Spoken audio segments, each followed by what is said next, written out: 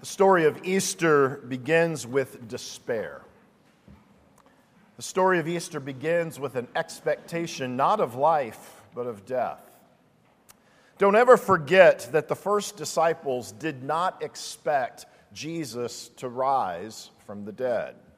Many of them had witnessed the cruelty of his death on the Roman cross. Some of them probably saw the guard thrust the spear into Jesus' side. And the very women that we read about here in Luke 24, in Luke 23, just the chapter before, just a few verses before this reading, we read that they had actually followed Joseph of Arimathea and Nicodemus, and they watched Jesus' lifeless body laid into the tomb. After marking which tomb it was, we read in Luke 23 that they went home. They went home to prepare the spices and the ointments that they are bringing back on this early morning. They've come to deal with death. They haven't gone to the tomb to tell stories about what they remember about Jesus. They haven't gone to remind themselves of the words that Jesus said, his pithy statements or interesting things that he did. They haven't come to experience the mystical presence of Jesus, thinking that somehow he's with them even though he's dead. No. They have come to push back the stench of death in that hot Mediterranean climate. But when they got there, the tomb was empty. Verse 4 says that they were perplexed. One of the bigger understatements in Scripture, I think. Of course they were perplexed. Death worked in the first century exactly as it works in the 21st century. Dead people stay dead. The women aren't expecting Jesus to rise from the dead. But then they get rebuked by two angels who tell them in verse 5 that they should have expected him to rise from the dead. Why do you seek the living among the dead? They ask them. Remember, the angels say, remember what he told you. And in verse 8, we read that the women did remember what Jesus said. And I think this is more than just remembering a particular teaching of Jesus. I think this is finally having the context to understand all of the weird things Jesus said about his death. Remember, Peter rebuked Jesus because he talked about his death so much. The disciples had certainly heard Jesus talk about his death, but his death, gosh, that's not part of their plan for his life. They had looked to Jesus and said, Jesus, we have a wonderful plan for your life. You're going to become the king of Israel, and we're all going to rule with you. The problem is, if you claim to be a Messiah and got yourself killed, it was a pretty good indication you probably weren't the Messiah. And so not only were their own hopes and dreams in Jesus crushed, but their hopes and dreams for their own future were crushed. The women, they go and they tell the 11 remaining disciples. Luke won't tell us what happens to Judas until his sequel, the book of Acts. And how do the men respond to these pillars of the early church, these disciples who are sent out as representatives of Jesus, even doing their own miracles, casting out demons? Does Matthew say, well, yes, of course. Of course Jesus rose from the dead. Does Philip say, well, that's right on time? Does Bartholomew say, well, that's exactly what we expected? No, of course not. They dismissed the women. You silly girls. That's idle talk. We don't believe you. I wonder, are you a skeptic here this morning? Maybe a friend or a family member has finally prevailed on you to attend an Easter service. And you're sitting here and you have some questions about whether or not any of this is true. Or maybe you want to believe it. but you feel like the gap is too far to cross. I want you to see that the first disciples didn't find faith any easier than we do. Their initial reaction to the news of Jesus' life, it's not joy, it's not worship, it's unbelief, it's skepticism. If you're hearing the Easter story and you're just astonished by this claim, if you're saying, no way, you might actually be closer to faith than you thought. Peter is a good example for us. Peter decides that he's going to examine the evidence himself. And so he runs to the tomb, verse 12. If you're familiar with the Gospels and all of their accounts of the resurrection, there's a lot of running on the first day of the week, that Easter Sunday. Peter runs to the tomb. In the Gospel of John, we read that Peter and John ran to the tomb, but John makes sure that you know he ran faster than Peter. Matthew tells us that the women ran to tell the disciples. It's, a little bit like Forrest Gump. Run, run. Something has happened. We don't know exactly what's going on, but there's excitement building. There's a sense of urgency and expectation. And Peter gets to the tomb and he stoops down and he sees that it's empty. Only the linen cloths that had covered Jesus' body remained. Read this morning on Twitter that if Jesus, after being tortured and crucified, took time to straighten up before he left his room, why can't you? Why do you seek the living among the dead? The angels ask. It's not really a fair question, though, is it? It's a trick question. They haven't come to find the living. They've come to face death, and they've been surprised by life. Peter goes home marveling at what happens. In the place of their greatest fear and despair, the disciples are confronted with a message of life. He is not here. He has risen. This morning, I want to ask you, does this message even matter? Does the empty tomb matter? What difference would it make to your life if Jesus was still in the tomb? Would it make a bit of difference if the women had found what they were looking for? Or maybe we can turn the question just slightly. Has it made any difference in your life, the fact that Jesus rose again from the dead?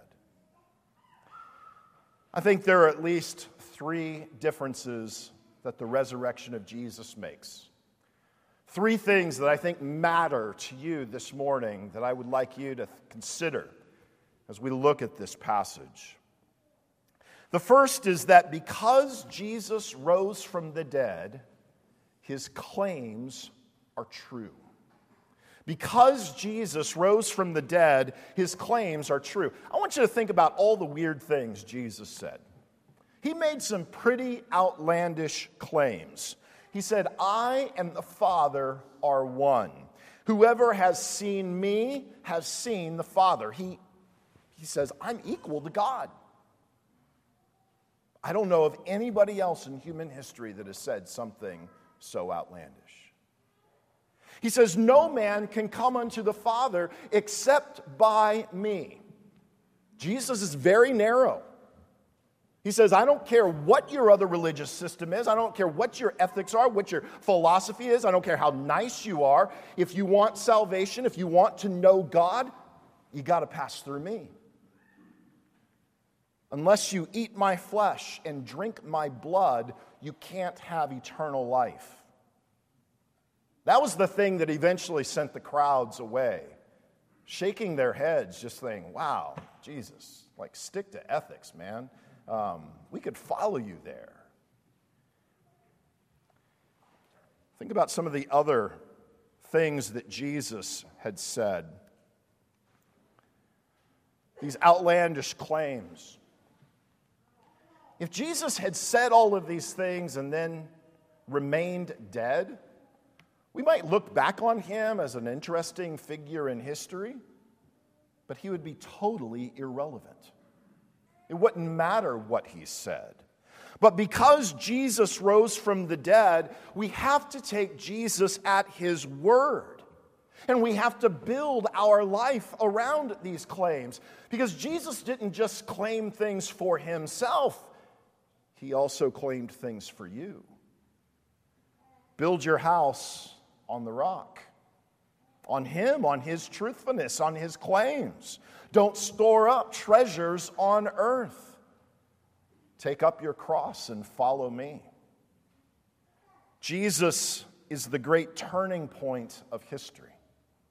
And I'm not just talking about the difference between BC, before Christ, and AD, in the year of our Lord. I'm talking about your own personal history too. At some point in your life, you have to wrestle with the resurrection.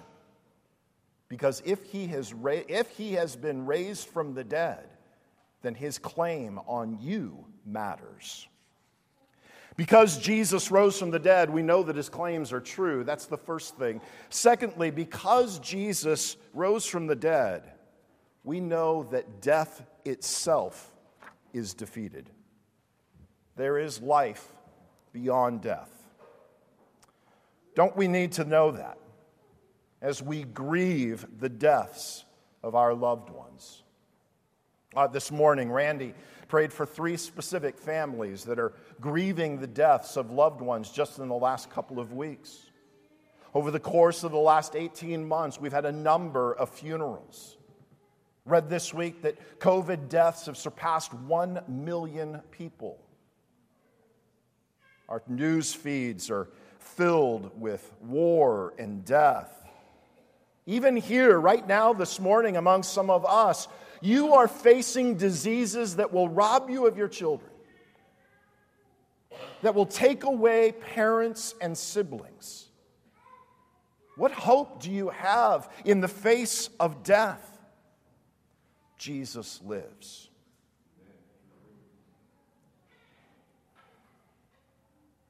And because he lives, death, it doesn't have the last word.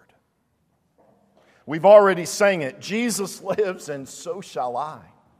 Death, thy sting is gone forever. Friends, we grieve and we mourn the loss of family and loved ones, friends and innocents around the world. But we do not grieve and mourn without hope. We grieve and mourn with the expectation that Jesus will raise us and our loved ones who have died in faith.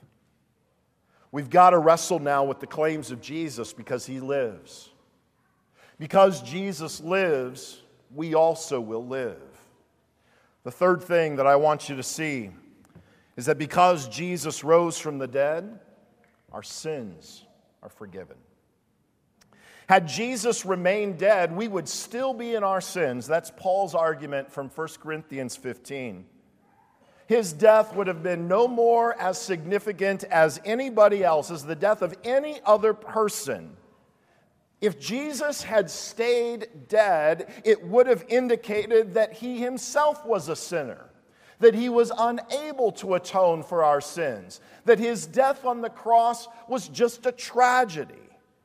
But because Jesus was perfectly righteous, death couldn't hold him. And now that he is risen from the dead, he assures us that what he did on the cross actually worked. The plan of God to rescue and redeem you from your sins, it's working.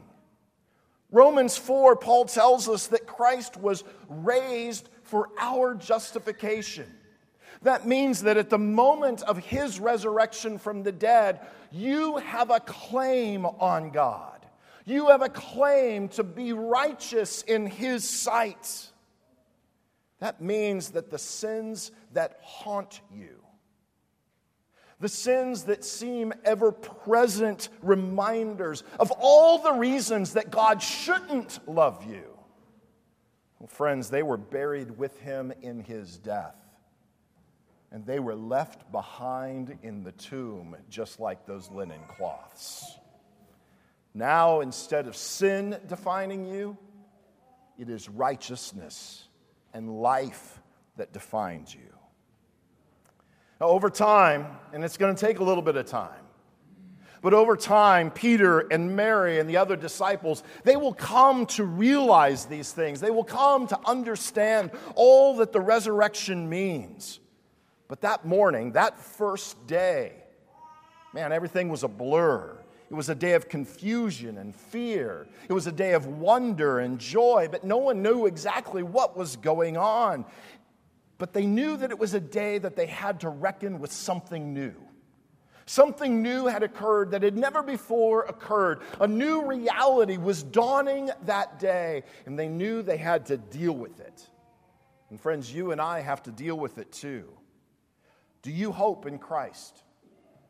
Do you trust in Jesus? Do you have faith that because of who He is and what He did, you can be right with God?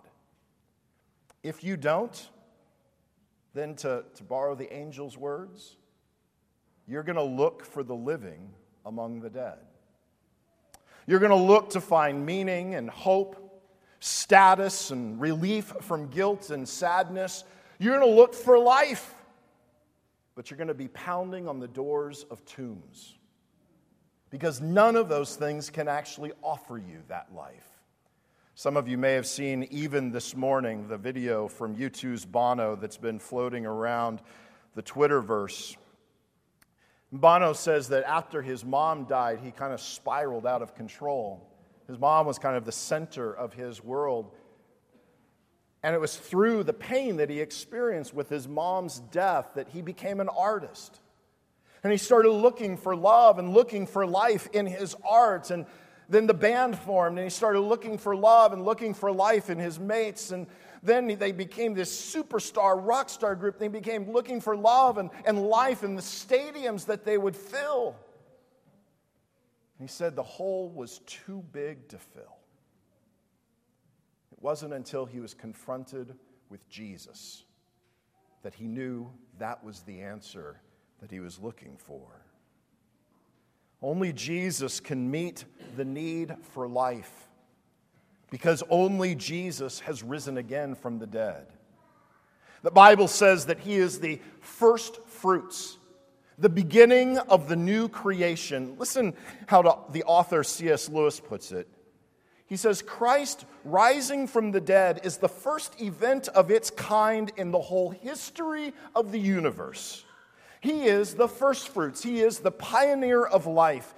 He has forced open a door that has been locked since the death of the first man. He has fought. He has met. He has beaten the king of death. And everything is different because he has done so. Friends, Easter isn't just a sentimental word of encouragement to help you through a tough time in your life. It is a flesh and blood down payment on a new world. In Jesus, the world around us, the world within us that has gone so terribly wrong, in Jesus, that world is being made new. And that's why Christians are joyful on Easter. That's why we mark this day. That's why we celebrate this day. That's why we cry out, Christ is risen. He is risen indeed. Because even in the midst of pain and sadness, even in the midst of confusion and grief, we know that by the resurrection of Jesus, God has begun to make all things new. Even you. Let's pray.